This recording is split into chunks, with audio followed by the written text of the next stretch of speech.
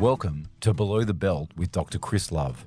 We've made a series of audio guides about the most common men's health problems and how you can treat them. You're going to find information around erectile dysfunction, penile implants, penile curvature, which is known as Peyronie's disease, prostate, and other urology issues that happen below the belt. Don't be embarrassed. Every guy you know has an issue at some point with their penis. On this podcast series, you'll get the answers and information that you need to know to have a better conversation with your doctor or healthcare professional to be able to treat whatever it is that's bothering you below the belt. For more information, visit Dr. Love, that's drlove.com.au.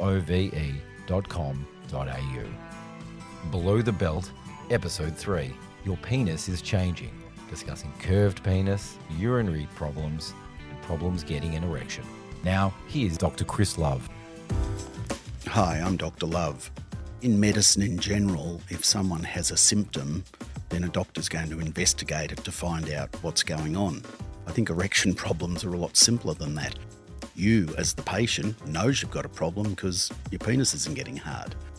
It's a medical condition, it's a medical disease, but it's not one that needs a lot of fancy tests or things to work it out. In most cases, if you've noticed your erection is not getting strong enough, it's not lasting, you can't have sex the way you used to, and if that's more than just a one-off thing, because probably over our lives all men have that problem occasionally, and this is a problem that's persisting, essentially you've got erectile dysfunction, so you don't need to diagnose it any other way. It's a self-diagnosis, if you like.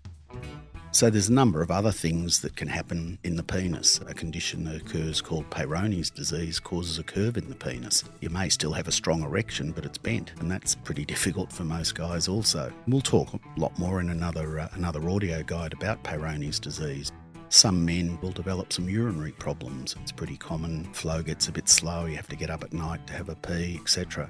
That's not particularly related to the penis, that's more related to the prostate, but these things all start to intermingle a little bit, particularly as a man gets older. But if we're just focusing on erection problems, that's really a self-diagnosis.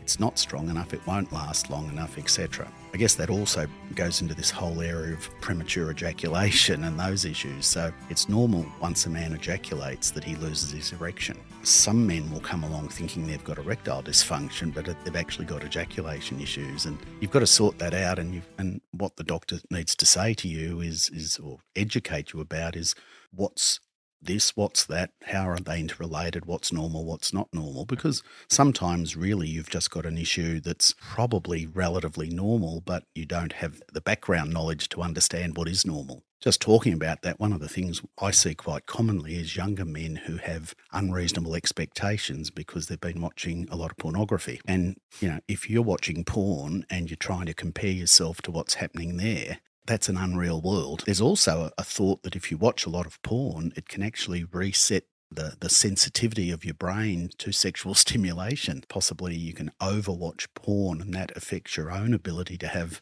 sex because your brain's got used to watching porn. The sexual stimulus has a change, really interesting area that the psychologists are looking at quite a lot, and there's a lot of work being done on that. So this term erectile dysfunction is the term a doctor will write down to describe what you've got. But if you think about it, it just means your penis isn't functioning. So dysfunction, not functioning. So your erections are not functioning, erectile dysfunction. Just means my penis isn't getting hard enough, staying hard enough, not working the way I want it to have an erection and have sex. That's erectile dysfunction. So if this is what you're noticing with yourself, you shouldn't be embarrassed about it. If your erection's not strong and you can't have sex properly, please do something about it. There are plenty of people that can help you, and sometimes just talking to someone is all you need to get going again. And if you are older and you've got other medical problems, well, it's important that they get investigated and we give you a diagnosis and we give you options for treatment. For more information, visit the website at drlove.com.au.